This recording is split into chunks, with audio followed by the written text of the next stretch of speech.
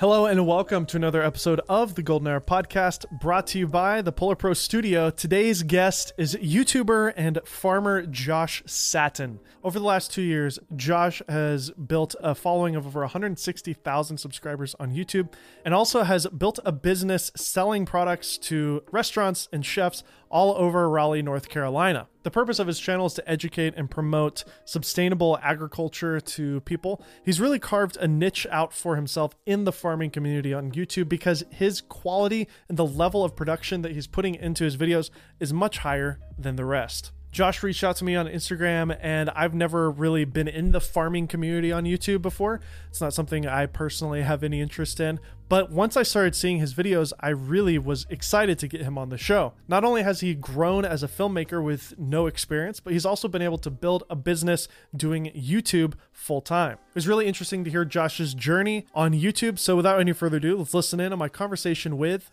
Josh Sattin. So Josh is a content creator, YouTuber, and he actually reached out to me, a couple days ago on Instagram.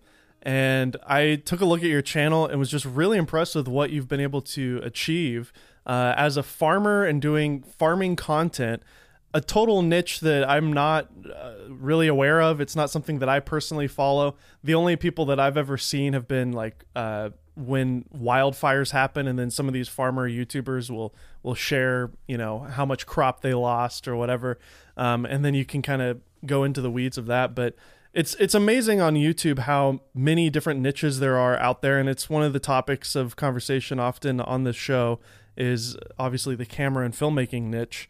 But you're in the farming niche, and you've got over 160,000 subs. You're going to hit 200 before you know it.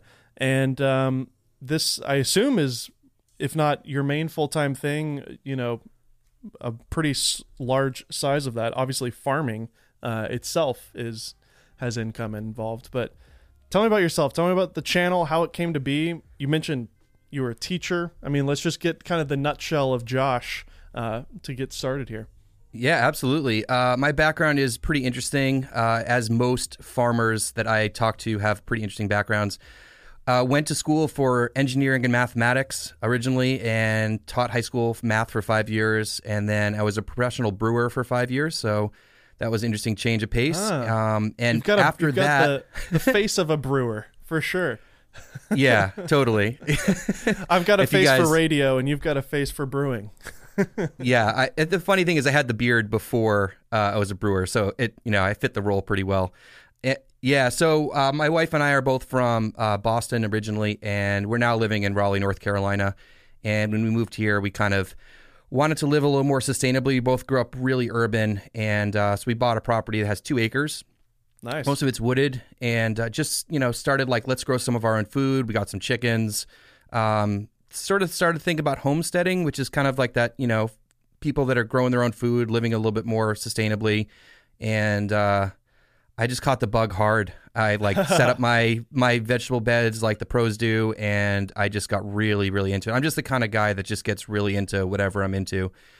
And so a previous business of mine, I owned a homebrew store, so selling ingredients and equipment to people that are, looking to make their own beer. And my biggest thing that I struggled with and that I learned from was I was terrible at marketing. I was like, I have no idea what I'm doing. I didn't want to put the energy in. I thought people would just show up, and the business was okay. And I did sell it when we moved. But when I started a farm here, I was like, I gotta start marketing. So I got on Instagram and just worked really hard. I have no background in marketing. As I said, engineering and mathematics. I always thought marketing was like this dark magic. And so to me, I just really tried to build my Instagram account. That was my first foray into social media, and I posted every day for a year, and tried to really put a lot of thought and effort into each post. Mm-hmm. And I started getting a lot of questions about content, in terms of how to farm, growing techniques, things like that. And I started making short videos, and now when I look back on them, they're cringy. But, then it was, 59 seconds, right? Because this was really before any of the other things in Instagram. It was pretty basic. And I just wanted to make more longer form content. And I've been watching tons of YouTube content, learning how to grow food and farm and all that kind of stuff. And there was a couple people out there. And I just, as the teacher inside of me was like, let's start YouTube. And So that was my first video when it went up just over 2 years ago. So it was like the end of March 2019. And yeah, so I just started there. I didn't expect this kind of growth, or it's been crazy. That's all I have to say. So I got your channel pulled up right now, and I go back 2 years, and it's amazing. Some of your early videos have a lot of views on them. Like one of them, how to start lettuce seeds, has almost 100,000 views now. The new garden beds no-till with chickens has over 600,000 views. And then a year ago, you had a video called "A Trellis to Make You Jealous," which is an amazing title. That video has over 2 million views. So you definitely tapped into something that a lot of creators never get the chance to have, which is a very early kind of success. I don't know if some of those videos, now that you have been more established, people are going back and seeing those, and YouTube Suggested is kind of pushing those to them.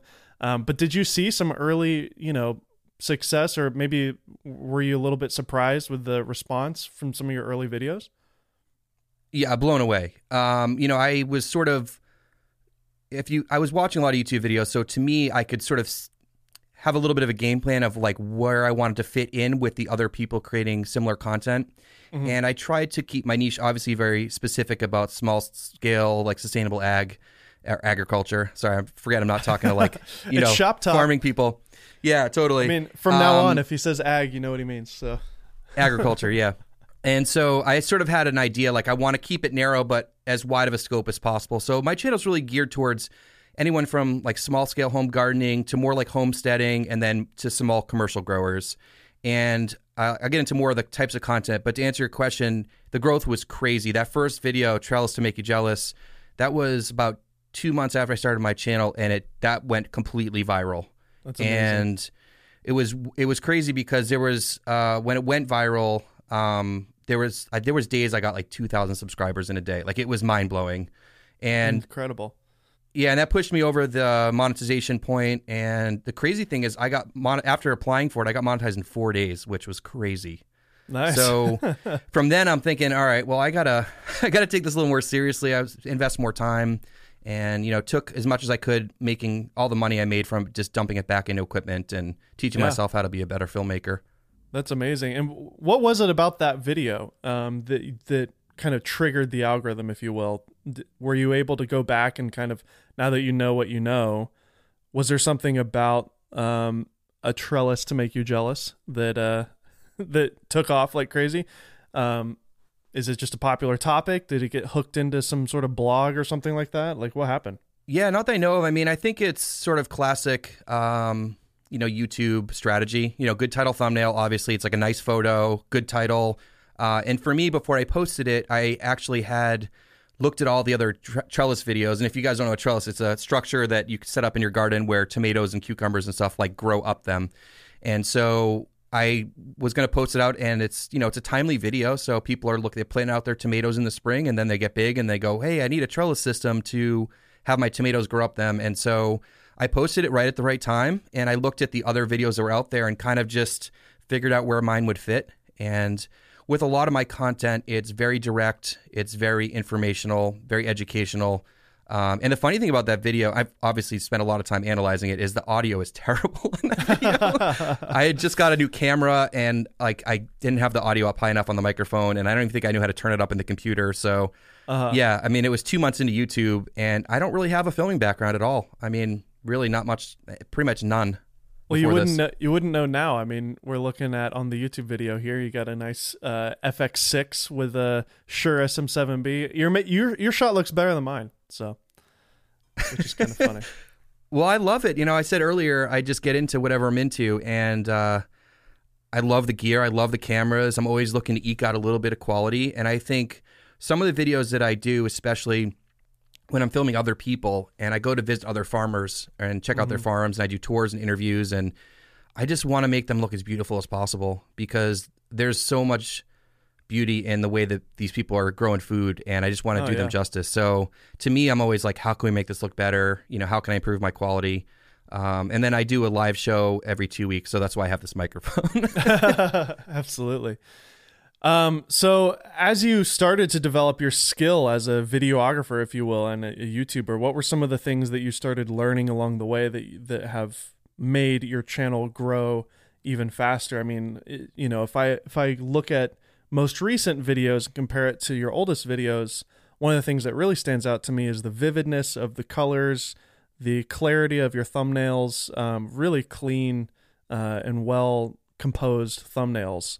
Have you seen, a change in that? When was that light bulb moment for you? And how did you even learn to do that in the first place? Because now you're essentially a photographer and a filmmaker. Thanks, Dave. I appreciate it. I think it's just when you're trying to do anything, you're trying to get better at it. And when you're like, hey, why did this not get views? What's wrong with this thumbnail? What's wrong with this title? Or something that does work, you just analyze it over and over and over again until you're trying to figure it out. And to me, some of that stuff comes from, what I've learned in farming, and permaculture is another buzzword that maybe some of you guys have heard, but permanent agriculture. And one of the things with that school of thought is that you do a lot of observation, and you observe and then figure out what's going on and then make an adjustment to make it work. So to me, it's just been a lot of, trial and error and learning. And obviously, I consume a lot of YouTube content as well about content creation. So just self-taught and yeah, just working really hard at it. And I appreciate the comments about the colors and stuff. I think for me, I look at other people in the farming community. The videos don't look like this. A lot of them are handheld and shaky, and I use a tripod almost all the time and just really try to, I can't imagine anyone else in the farming community shooting in log. You know what I mean? I color grade everything. Yeah. Yeah, totally. When you're talking about other people in the niche though that are more shaky and handheld, do they have more views? Are they bigger channels too? So it's interesting because there's the homesteading community, which are the people that are not growing commercially, and that whole niche on YouTube is crazy. Those people get way more views than I do. If I just walked around, to me, it's funny I say that, but collecting eggs and having my kids run around and more of a reality show kind of thing, those channels are monstrous. In the commercial small scale farming world, there's not many channels because most of the people are farmers. And so for me, I had to farm part-time to be able to do the YouTube channel. Yeah. They don't have time. Farming is extremely intensive on energy and time. So yeah, for me, I had to figure out a way to find a balance, and that's been really tricky. So I farm part-time. Yeah, I think it's so you farm part-time so that your YouTube channel is also the other part. Yes, exactly. That's kind of funny. It's kind of like how a lot of the gear reviewers are. It's we would shoot projects occasionally freelance so that we have footage for our reviews. You know what I mean? So it's a weird meta thing where I'm a filmmaker, but I'm not making any films. I'm just reviewing cameras all the time, So that's why I'm leaving the space, honestly. But anyways, what's interesting though, and something that I picked up on recently from hearing Mr. Beast talk and hearing Hayden Hillier-Smith in our interview, who's Logan Paul's editor, they intentionally shoot handheld. They intentionally shoot rough and dirty. And we're talking about Mr. Beast, one of the biggest YouTubers on the planet right now. He said in his interview with Colin and Samir recently that he chooses to shoot on crappy cameras and to not make it look good. So that there's an intentionality behind that, but there's also the flip side of you're filling a niche that isn't there. Nobody is doing what you're doing. So you're kind of, you stand out above the rest, so I think there's value on both sides. But it does make sense to me that, the homestead reality show type people who just shoot on probably a G7X, vlog style, with shaky footage and bad audio, they probably get more views because it's more relatable and there's a personality behind it, have you thought about that? Have you thought about, am I going too far here with the production quality or, things like that? Oh, absolutely. Do I need to be shooting on a $6,000 rig when I'm out in my backyard? Absolutely not. I think to me though, it's just when I'm making videos, I don't want to edit and put that out as a piece, right? I'm not happy with it personally with the quality. So I'm just going to push it as far as I can and am able to. But I think a lot of that homesteading content, it's about the content. not a lot of people are growing for profit, and so some of my content doesn't get as much views because it's, the gardeners aren't really, interested in that material, but that's what I'm doing, so that's what I'm sharing. Yeah. And I think in a way too, because you're commercial, you're doing commercial stuff, like it's a reflection on your product too. So you want to make high quality stuff, because if somebody sees your video and then they actually end up being a client, it's kind of a reflection on, he's like, Josh is high quality, he's doing this and that, and like, his stuff is way better than everybody else's, and that reflects down onto his crops, Yeah, I think you just got to be professional with everything you're doing. I mean, just do your best. And I feel like, with my videos, that's what I'm trying to do for sure. So what are some things that you would share to somebody who just comes up to you on the street and is like, hey, I want to start a YouTube channel. I'm interested in whatever, just some random hobby. Maybe it's a profession. I think it's great to have you on the show because you are in a niche that we don't typically get to explore. So are there some general rules of thumb when it comes to becoming a content creator that you would share to somebody starting out? It's not easy. And I think that you got to be real about, if you really want to get traction, like, you have to put a lot of work in. I think people see the successes and, you see like, oh, Josh, you're at 160,000 subscribers. I'm like, do you know how many hours I've put into this? How much like struggle I've had learning how to use equipment? But I think the best thing is, as most creators say, like, focus on content, focus on story. And a lot of times in my world, if the audio is good, people don't care about the video. Like, that's the reality. So if you're getting information out, I think that's important. Yeah, audio is key. It's really key. important. Yeah. And for me, I've approached this very differently because I didn't mean for this to be income. I didn't mean for this to I just took sponsors a few months ago. So, I mean, I don't even know the subscriber count I was at, but I purposely held off. Like, I don't have a paywall. I don't even have a Patreon page. For me, it's most important to get this content out to help people grow food. So to me, the goal was never like grow the channel, make it a full-time job. But now that I'm getting paid for it, I can give time to it. So I don't think I really answered your question about noobs getting into content creation. No, you did. It's just like a lot of people think it's easy. I mean, it's obviously not easy. It takes a lot of time and consistency. For me personally, when I was starting my channel, it took about a year of posting twice a week, every single week, nonstop, to like get to a point where sponsors were coming in. And, for me as a camera reviewer, people were, companies like Sony and stuff were starting to reach out and whatever. But it was a full-time job, and it's hard to think about, starting when you're also doing something else part-time. So it just takes a lot of hard work. But the great thing is there's no barrier of entry other than work. There's nobody, at the gate saying you can't come in here because you're not this person or that. Like, you can really do it no matter who you are. It's pretty amazing. Yeah, I think one of the most beautiful things about YouTube, I just love YouTube for so many reasons, but one of the most beautiful things is that everyone uploads the same way. Like, everyone pushes upload the exact same way, no matter who you are, no how big or small your channel is. We all go through the same way that we upload video, and same analytics and all that stuff. And that's really special. And I think another thing I want to point out is consistency is key.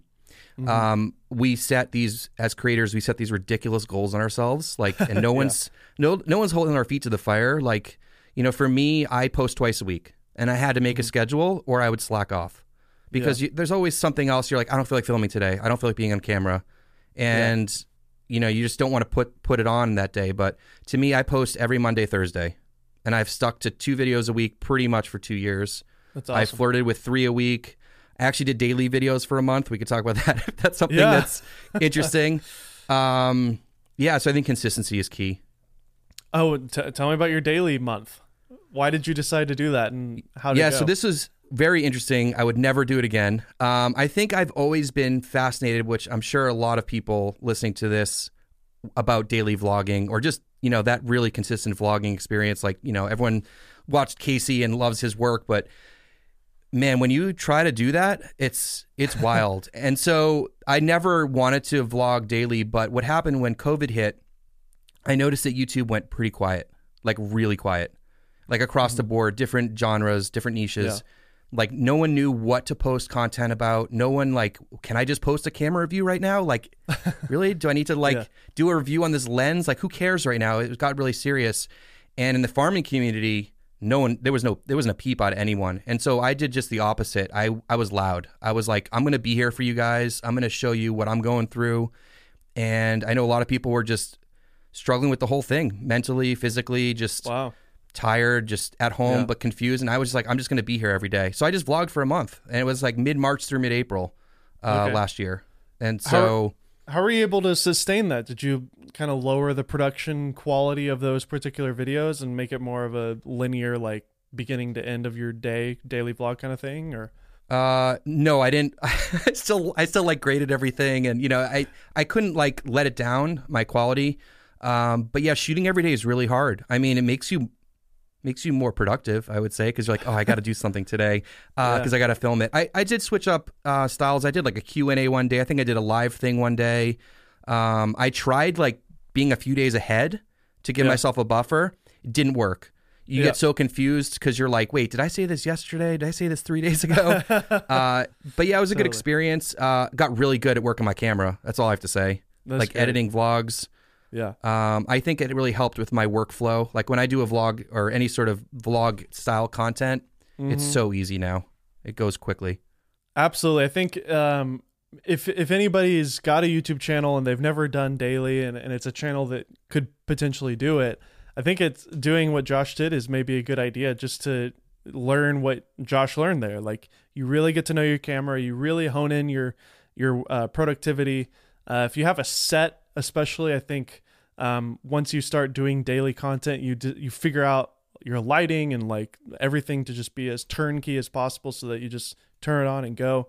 I am good friends with a guy named Levi Allen who has a channel. And he does van life stuff. We had him on the show, and he worked with Casey Neistat during that time when Casey was doing the daily vlogs. He helped him shoot one of them, and he told me how unbelievably just productive he was and efficient.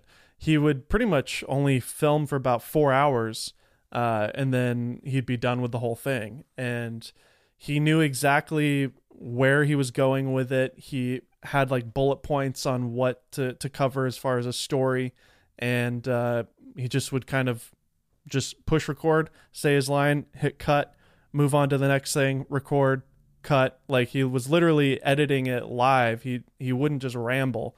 That way the editing would be much faster because you're able to just one take. But he was also in that perfect headspace of like doing it every day for 2 years. I'm sure he just got into such a good rhythm that it became just second nature for him. But obviously it's kind of sad that he's stopped, but I understand that it was taking a toll on his marriage and his life as a father as well. So kudos to him for stopping. But it's crazy though. I definitely cleared that with my wife before. I was like, is this cool? Like, this is a commitment. You know, 1 month commitment, right? 1 month commitment. I had no plans of sustaining it. But I think there's a lot to say about the workflow there. When I shoot content that's, within a few hours, or even most of my stuff shot in a day, I generally don't like to drag things over a day. Shooting things in order helps a lot. Yeah. And I also notice, like, if I'm ever, if I need any B-roll to overlay, like after I do a clip, I'll stop, I'll take those shots so that when I go to the edit, everything's in order. That has been huge for me. Absolutely. And I also try to edit as quickly as possible after shooting, because the longer you wait, you have to go back and look through footage. But how was I trying to plan this out? And with YouTube, at least in my role, like speed is king. So for me, like the faster I can get through a video, next, Yeah, exactly. And I think you learn if you do a daily like this, you really learn how to dial it in so that when you go back to a more normal routine, you can really take that with you and be more efficient. Yeah, and I want to talk a little bit about, so I make a lot of different kinds of content on my channel, and they all kind of are different in ways. So there are definitely days where I do vlog content. So it's, follow me on my farm, like we're going to, I don't know, turn over some beds, plant some stuff, or we have a project we're working on or something like that. And it's more of like, I just take the camera out and just document what happens during the day. And sometimes I just figure out the story as I go along. And then afterwards I'm like, wait, what's the title of this video? What did we do today? And then there's videos that are much more instructional, like much more purposeful. Well, I'll actually like write out an outline. I never script anything, but sometimes I'll have talking points. And those are a lot harder for me because they take a lot more thought, and I feel like a more formal teacher in that way. Mm-hmm. And then the interviews and stuff. And that's a whole nother skill set that I didn't appreciate at all until I pointed a camera at someone and started asking them questions. It's hard, especially when you're a one-man band. You're worried about, producing, directing, filming, audio, and everything for me is outside, run and gun. Like I don't have any lights or anything, just working with the weather. So yeah, it's been wild trying to learn how to do all those things. That's amazing. You've become a producer and a reality show producer, essentially. I mean, it's amazing. Sometimes it feels like that.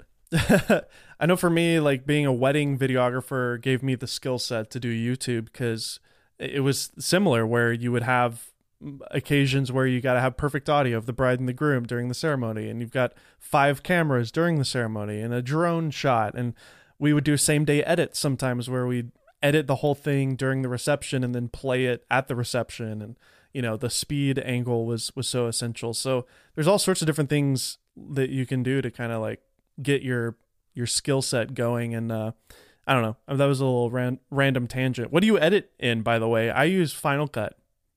DaVinci. Really? Okay.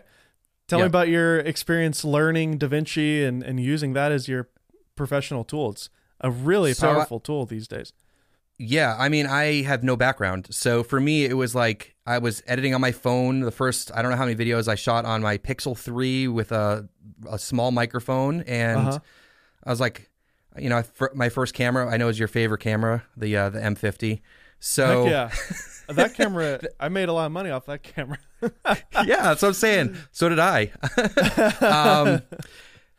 So affiliate sales is what I mean. No, I just mean like making videos. But yeah, no, totally. Totally. The camera continues to be popular still to this day, which is mind blowing.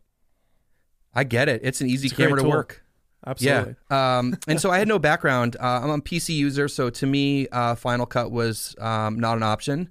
Yeah. And when I first started, I don't even remember. I was using something else that was free for a few videos, and then I was like, "Wait, DaVinci Resolve is free? Like legit free? It's straight up free." And I watched some videos, and everyone's like, "This is like a professional tool." And I just started using it. And I taught myself, and I don't know, maybe a year in, I was like, "All right, let's see what's up with Premiere." And I downloaded a trial, and I edited a video, and I was like, I like DaVinci better. Like I just, it is better. It's so much faster.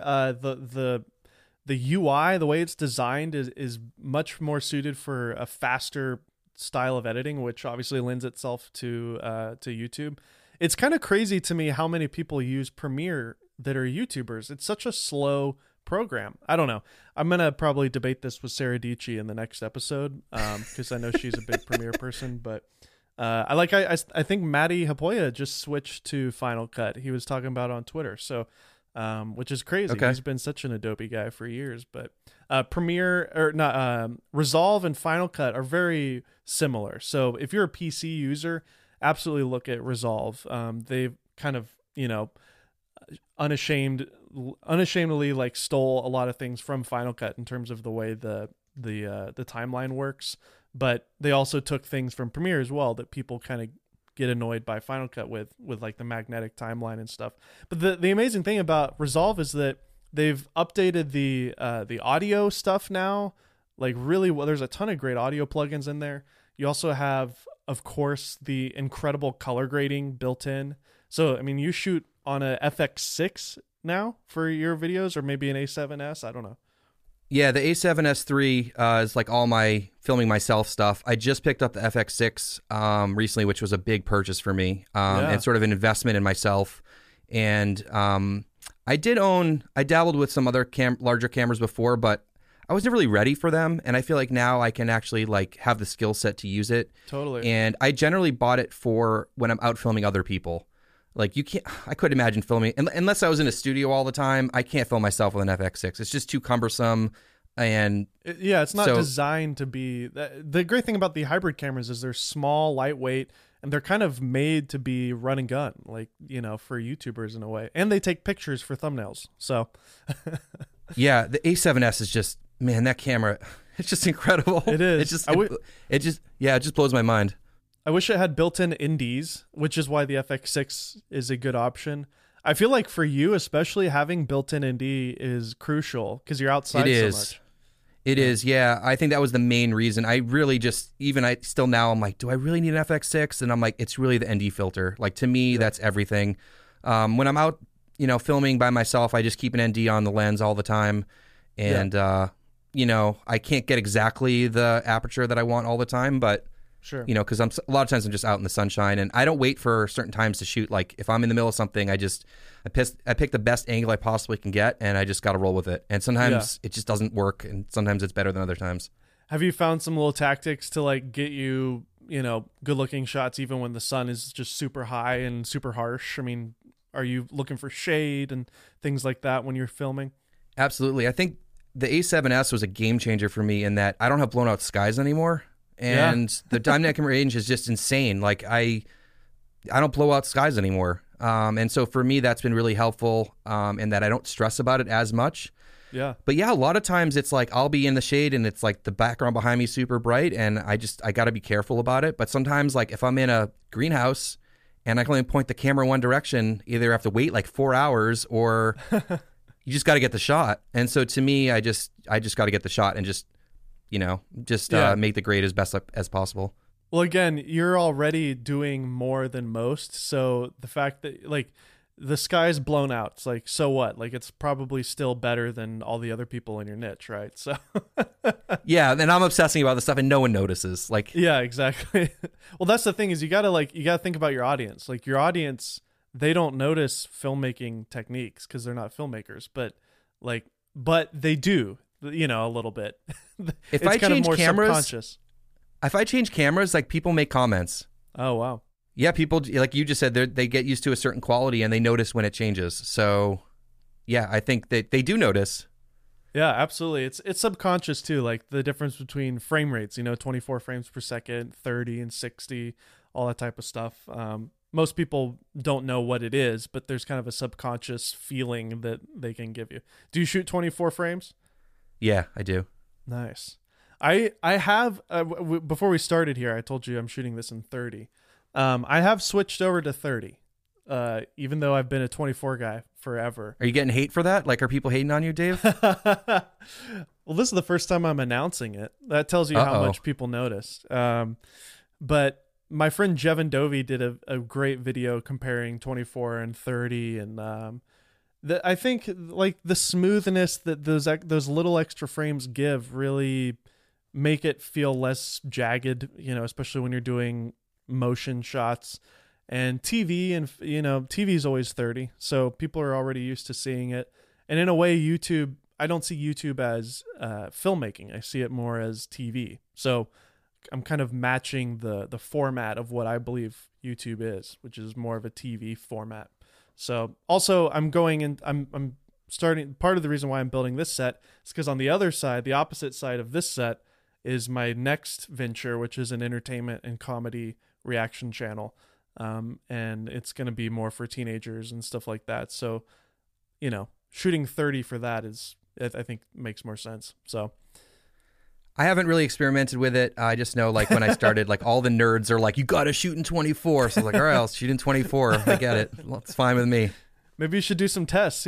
Shoot an entire episode in 30 frames per second and see if you like how it looks and see if anybody even notices. I bet nobody even can tell, to be honest. But no, probably not. Although I do like to stay consistent for the sake if I ever want to pull a clip from something else. And I have done that. I don't do it often, but if I go back and I try to grab something that's really old and I'm like, oh, I shot that on my phone. It's in 30. Like, yeah, you can slow it down. Slow it down to 24. You could slow 30 frames per second down to 24 by maybe 80% or something. And it fits in a 24 timeline. Then you get those few extra frames to give it a slight slow-mo effect. Yeah, I also like when I shoot slow motion, I get a little bit slower. So I don't know, it's kind of nice. Like if you're shooting 120 and you get a little bit more slow motion. See, we can nerd out about all this stuff all day long. I love this, man. I could talk about stuff all day. So, with your YouTube strategy moving forward, what are some of the things that you've got kind of in your brain lined up for next kind of chapter of your channel. I mean, you're at 160,000. I'm sure your goal is to hit 200 this year, hopefully. I'm sure you can do it. But sometimes subscribers isn't necessarily a good goal to have. It's more about sustainability and consistency. But anyways, what are some of the things that you're looking forward to with your channel and things that you're trying to push for? Yeah, so one thing I really loved, and I put a pause on it during like 7 months of COVID, was visiting other farms, just because I was like, I don't feel comfortable. I want to make sure everyone's okay with it. And it's different now because, I mean, you're outside and you keep distance and all that stuff. And so the risk was pretty low. And I think that's one of my favorite things, is to show other farms. And I spend way more time on those videos. Like, I mean, they're longer. I did some great videos telling stories about, certain farmers that, like one lady started a flower farm to give her a place for her autistic son to work and develop. There's so many cool people I've interviewed and got to talk with, and I love that, and it makes me more interested in doing documentary type work in the future. And I think that's sort of, like these short, like informal mini docs, I would call them. I mean, they're not like formal docs and that I would think of, but I'll talk during them and those sorts of things and interview the person. And so I really enjoy doing that. And now that the weather's nice, I'll start doing some more of those. I got to line up some and, just continue it. For me also, I've switched farms a few times in the last few years. I also ran a nonprofit urban farm last year during 2020. And so we rebuilt that farm from scratch. Cool. And that was a whole storyline. And I'm back home farming again. And that's been a storyline the last 3-4 months, rebuilding my farm.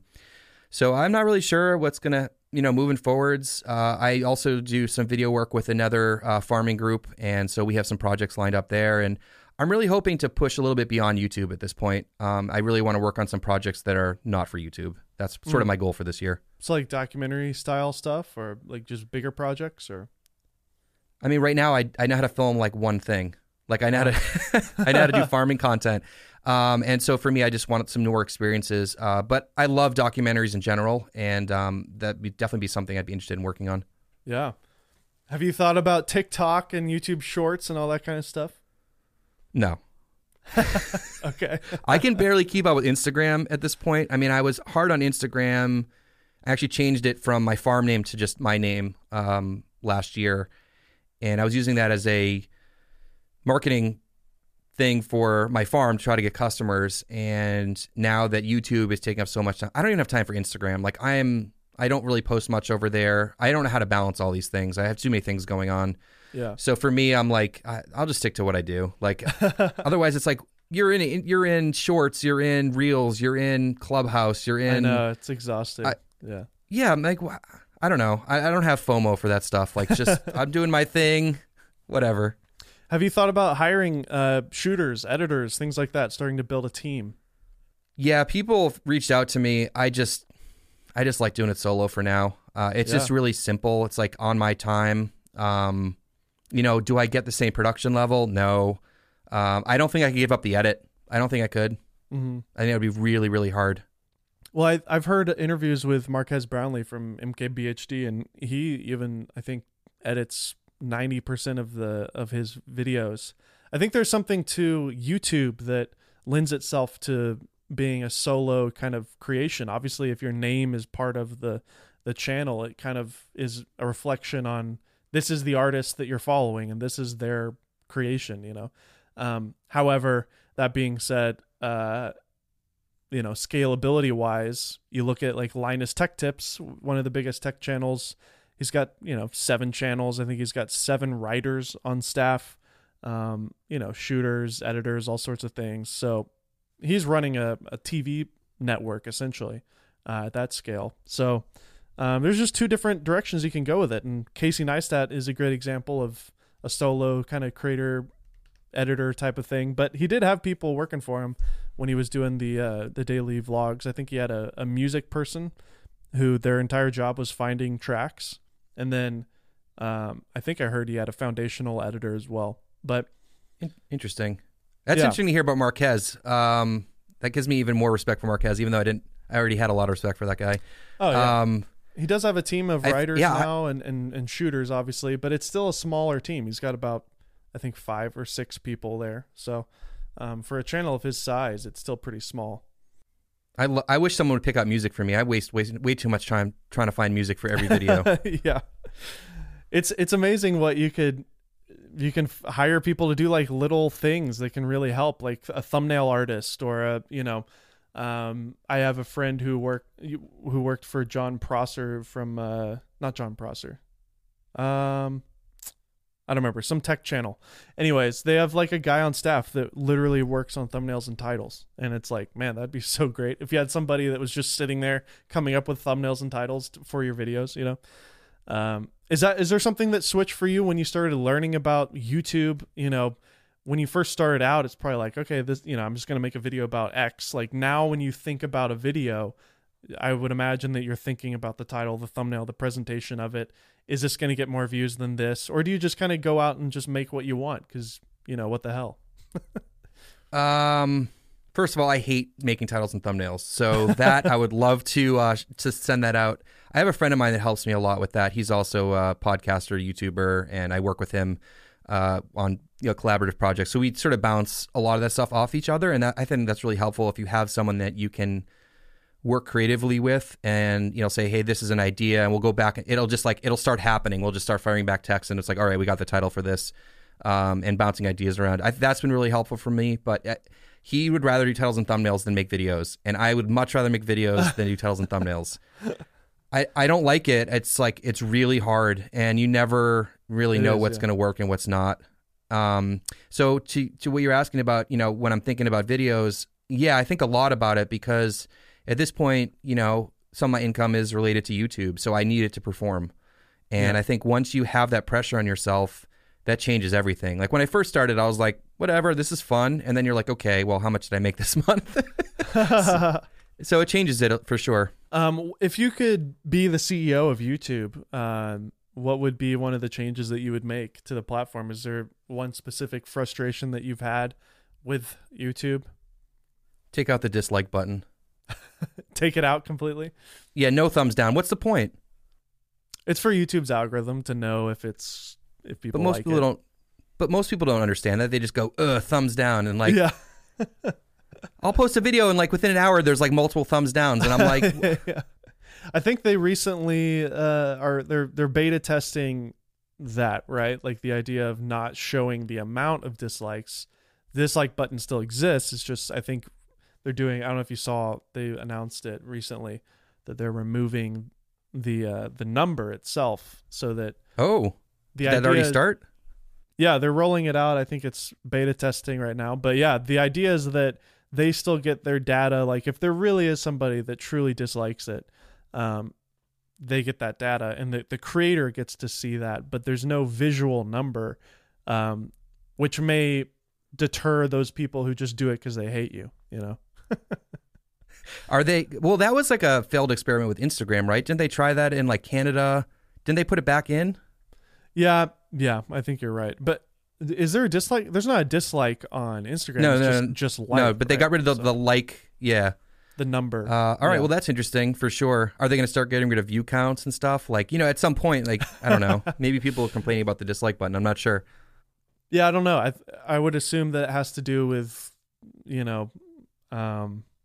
they're always doing analytical things. So there's got to be a reason for it. There might be a skew of the people who dislike purely because they want to see that number go up or something, But yeah, it is funny how if you're a YouTuber, no matter what size you are, you probably have a hater out there, and you're never a success until you get your haters. And it's pretty funny how quickly people will dislike a video without even watching it, Yeah, I think that's one thing that when people ask about being a YouTuber is the haters. Like you could have 100 amazing comments and one person says something and they're just a troll. They're firing things off. They're not having a good day, whatever.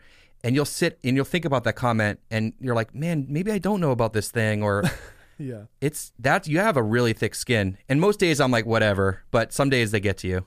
You have to be aware of that. Yeah, totally. You have to have a thick skin to be on the internet professionally, because there's just a lot of terrible people out there who just are angry. Yeah, and just being more of a public person. I mean, people know who I am in my community, and like I purposely don't show my wife or kids, like ever. Like that is a separate thing. I don't want anyone saying like, oh, I recognize you from this, or like, no, that's completely separate for me. Yeah, same here. I try to limit that, especially after getting robbed twice. I never promote where I am. So you gotta be careful with that. Have you had like some creepy fan interactions? Have people come to your farm? Not creepy. Purposefully, like I don't have my address listed anywhere for my farm because it's my house. But last year when I was at the nonprofit farm, that's obviously public. I mean, I told people where I worked, and people would come by. Like it was, David, it's crazy when you start a YouTube channel. You don't have to know anybody. You just start posting videos. Like that online community could be all over the world. And it's one of the reasons I wanted to run the nonprofit farm. It was to be in person and education and all that stuff. And then COVID hit and we had to all that stuff got thrown out. But for the first month, I would say that after I started working there, I had probably 2 people a day come by. Wow.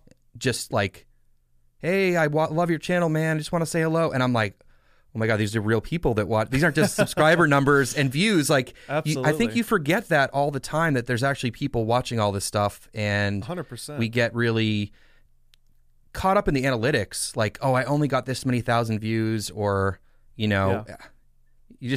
got to keep in perspective sometimes. But no, I haven't had any really creepy people. No. That's good. Maybe it's because you have a good community of people and you've been able to foster that. But I think after the whole COVID thing happened, obviously there haven't been any events, and those were some of my favorite things to do as a gear reviewer, was going to NAB and Cinegear and CES, all these places where people who watch my type of content go to hang out. And it was just so great to meet people in that niche who watch our videos. And it's crazy. It's like there were a couple of times in my life where people, like literally in public, in a very random scenario with my family, are you Dave Mays? And I'm like, yeah, well, yes, I am. See, Mom, I am cool. But you and I, the only people who watch our stuff is the people in that niche. So, I'm not famous at all, just in a very tiny little subsect of YouTube, and same for you. But it is fun and kind of mind blowing, because you're basically just talking to a camera all the time by yourself, either in a room or in your case, outside in a farm. And it's a lonely kind of job. I have a friend who's a professional comedian, and he talks about how that's a lonely job as well. Like, you are speaking in front of people on stage, and you do have interactions with people, but for the most part, you're just in a hotel by yourself, traveling on planes and buses and whatever. Musicians, all type of entertainers like that. It's a lonely profession, because you may be impacting thousands of people. In our case, videos, and in their case, being on stage.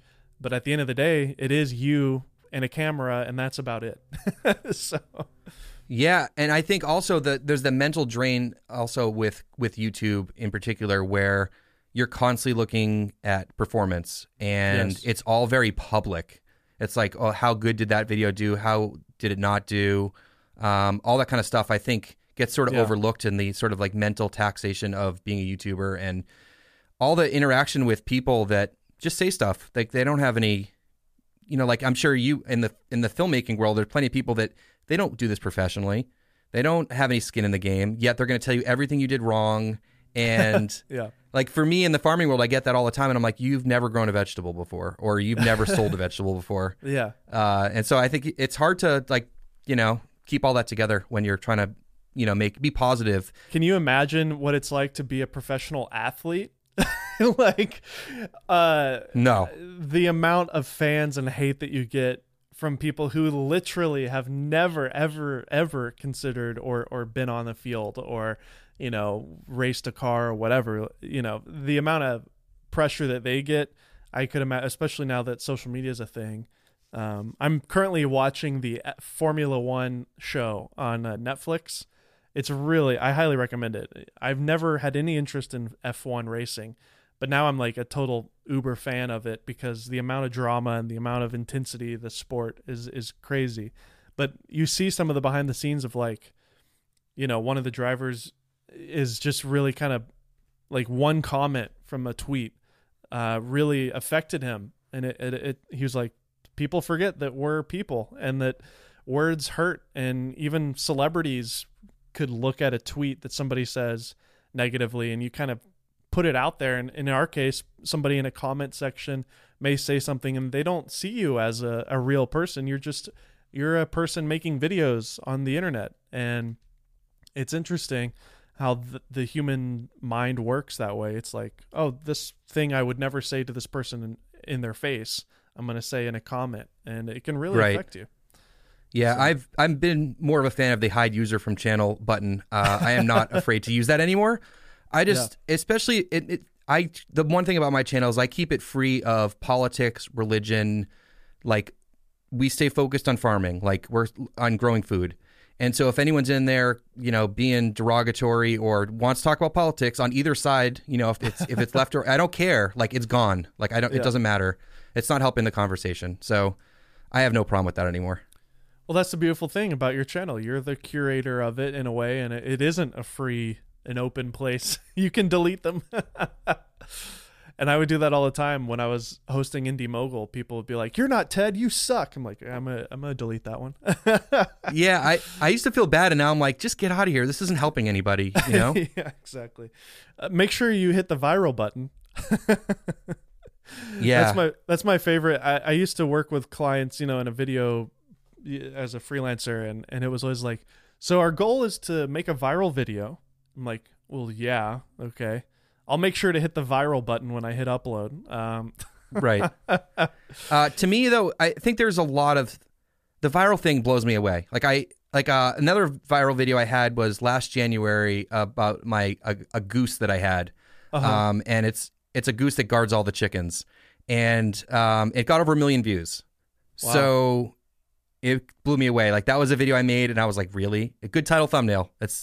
I think that's the only thing it has got going for it. I mean, the video is interesting if you care about it, but I think I'm really trying to focus, and back to one of your questions earlier, on trying to create content that's searchable, is what I like to call it. I think you refer to it as like evergreen content, but I always say like searchable content. So for me, it's like a trellis, or, if someone wants to learn how to, transplant lettuce or things like that. Like, those views, if you get enough of those on your channel and they're picking up 500 views a day or a couple hundred views a day, you get enough of those, and all of a sudden, like, your views per day is just constantly higher.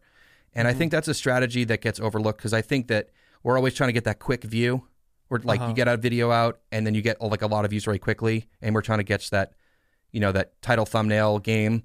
But I think the long-term searchable content is really what has been very successful for me overall with my channel. So as I'm just being an armchair expert over here browsing your channel, the two things that stand out to me, or the one thing that stands out to me about your two most viral videos, is that they're both very punny, the title. So a trellis to make you jealous. I love my guard goose, period. His name is Larry, period. Like, that's hilarious. I don't see any other like very super funny titles. I'm sure you have some. But maybe that's one of the reasons, is that the title's more appealing to non-farmers. It's like, oh, that's hilarious. What is this? Like, I don't even know what a trellis is, but that's a great title. And I'm like, okay, I'll watch this. And the guard goose one is like, it almost looks, and the picture is perfect. It's just like this very heroic goose, with his hens. And obviously the concept of that is hysterical, that a goose is like hanging out with chickens there, I guess. At least that's what the thumbnail and title tell me. So I've actually been having those debates lately about making it more punny. Like, my buddy Jesse, who I was talking about before, he loves like everything's got to rhyme and be a joke. And I'm like, I don't know, is that searchable? Like, are people gonna be like realize that that's what the title is, like, that's what that thing's for? So I think if you can create a clever title thumbnail, but also like make sure that main word that people are looking for shows up. So like the trellis example, if people are looking for a trellis system for their tomatoes, if they type it in, they'll see the word trellis and they'll see the picture, and then the clever title, like, oh, well, that sounds interesting, click. Exactly. So I think that's what's helpful there. The guard goose one, the comment section on that one is incredible. Like, it's like out of control.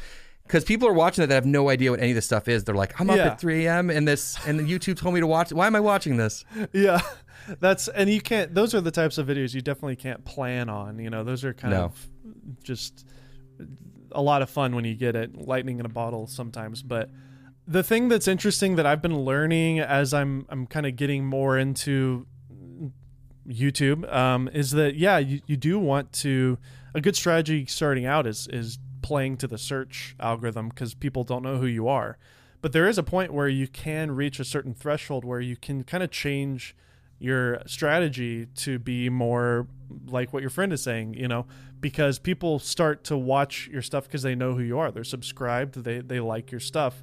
Peter McKinnon and Maddie were kind of talking about that and how they're kind of done with doing tutorials. They feel like it's dead for them because first off, they're kind of bored. It's kind of like, I've done every tutorial I can think of at this point. What else can I do? And so they're going to a new chapter as essentially personalities and creators. And obviously Mr. Beast's videos, they're not searchable. Nobody's searching for, I buried myself alive for 50 hours. Like, nobody's searching that. So, but the title is so clickable that every time YouTube shows it to somebody, people click on it. So I think that's a great example of the goose thumbnail and title, is that every time YouTube suggests it to people, it has a higher than average click-through rate because it's such an interesting and clickable title and thumbnail. So you can also think about it that way. Like, yes, this isn't a searchable term, but it sure is clickable because it's, very catchy or whatever, Yeah, I think that style of video, like you were talking about, doing instructional content versus other things for, like, Pete and Maddie. For me, I've always had a wide variety of content on my channel, and I noticed that, like, if I'll post like the same style video a few times in a row, the analytics will get better, and then I'll post something different and it'll tank. Yeah. And I'm like, all right, well, this is just what I do here. I just eat it because I want to produce different kinds of content, and I'm not freaking out about all the views. But I think I think once YouTube knows what you do, they know where to push it. Yeah, they put you in a bucket, and it's just like, okay, this is what he does. And he's not doing that anymore, or whatever. So it's a lot of trial and error and kind of, again, consistency too. Like, I've been reading Daryl Eves' book, The YouTube Formula. Have you picked that up? Or are you familiar with that book? I haven't, no. I'll send you a link. Daryl Eves is like one of, if not the expert on YouTube. I mean, he's been around since 2004, 2005 when it started. He's kind of helping Mr. Beast. He's helped a lot of other people along the way, and he wrote this book called The YouTube Formula, and he talks about having different buckets of content that you essentially cycle through each month. So you have, in my case, a review, you have a tutorial, maybe I was doing comedy music video parodies, so there's 3 different types of content. They all relate to tech and camera stuff, and on one week of the month I do this type, the next week I do this type, and so on. So essentially you want to have at least 4 buckets. That way each week you can kind of experiment with one of those buckets. And you can't really, like, the life of a video isn't 48 hours. The true judge of a video is about 28 days. So you post a video, and then 28 days later you want to look at the analytics, and then you can obviously adjust that. So each month you do one of these 4 buckets of content that's its own kind of style. And then after you've done about 4 or 5 or 6 of these over a 6-month period, then you really have some good data to look at, to analyze. Okay, after 6 months of trying this each month, it doesn't work, so cut it out. These have been slowly picking up traction, and these are working, so let's continue this, or whatever. So that's a good way to kind of experiment with different types of content. However, if you want to be like crazy successful, finding one thing that works every time and just like being perfect and proficient at that one thing is probably still going to be your best bet. Mr. Beast, again, is the best example of that. His main channel, every video is better than the last, and he continues to make them more ridiculous.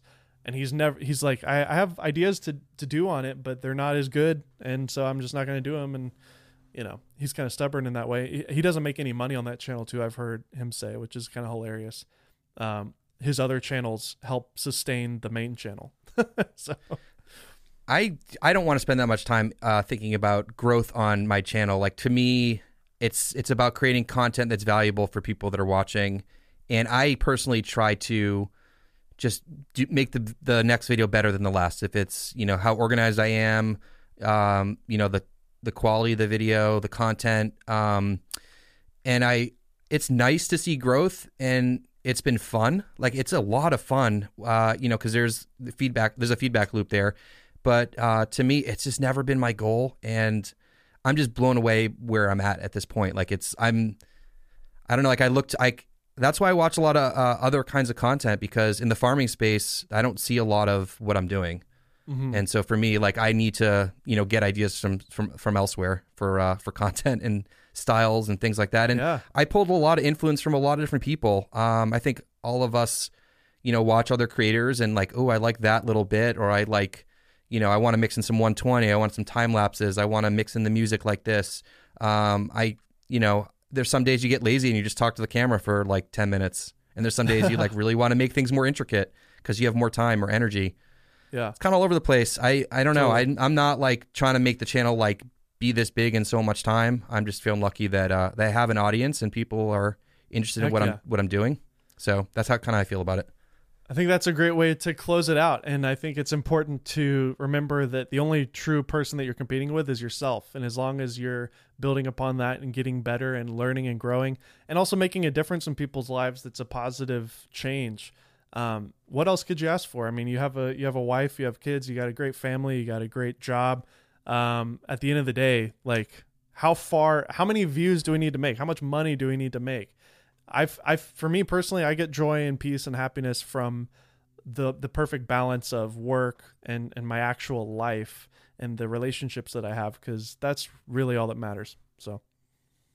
Agreed 100%. And I think a lot of my mission on my channel and the other work that I do with agriculture is really about helping with sustainable agriculture and growing food in a way that's healthier for the planet and healthier for us. And so I'm just a small part. I'm just a drop in the bucket. And if just a few people are growing a little bit more food at home, or get a couple chickens or whatever from, it's amazing.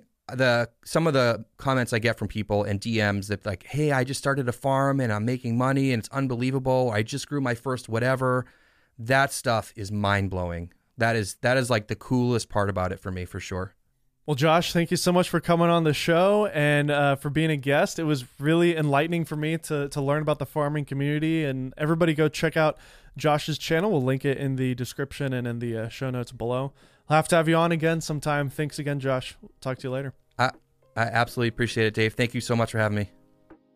Hope you guys enjoyed my interview with Josh Sattin. If you haven't subscribed to the Golden Hour podcast already, would you please subscribe in your podcast player of choice and head over to YouTube as well, where you can watch video interviews with all of our guests. That's youtube.com/GHpod. Once again, I'm your host, Dave Mays. This is the Golden Hour podcast, and we'll see you next week.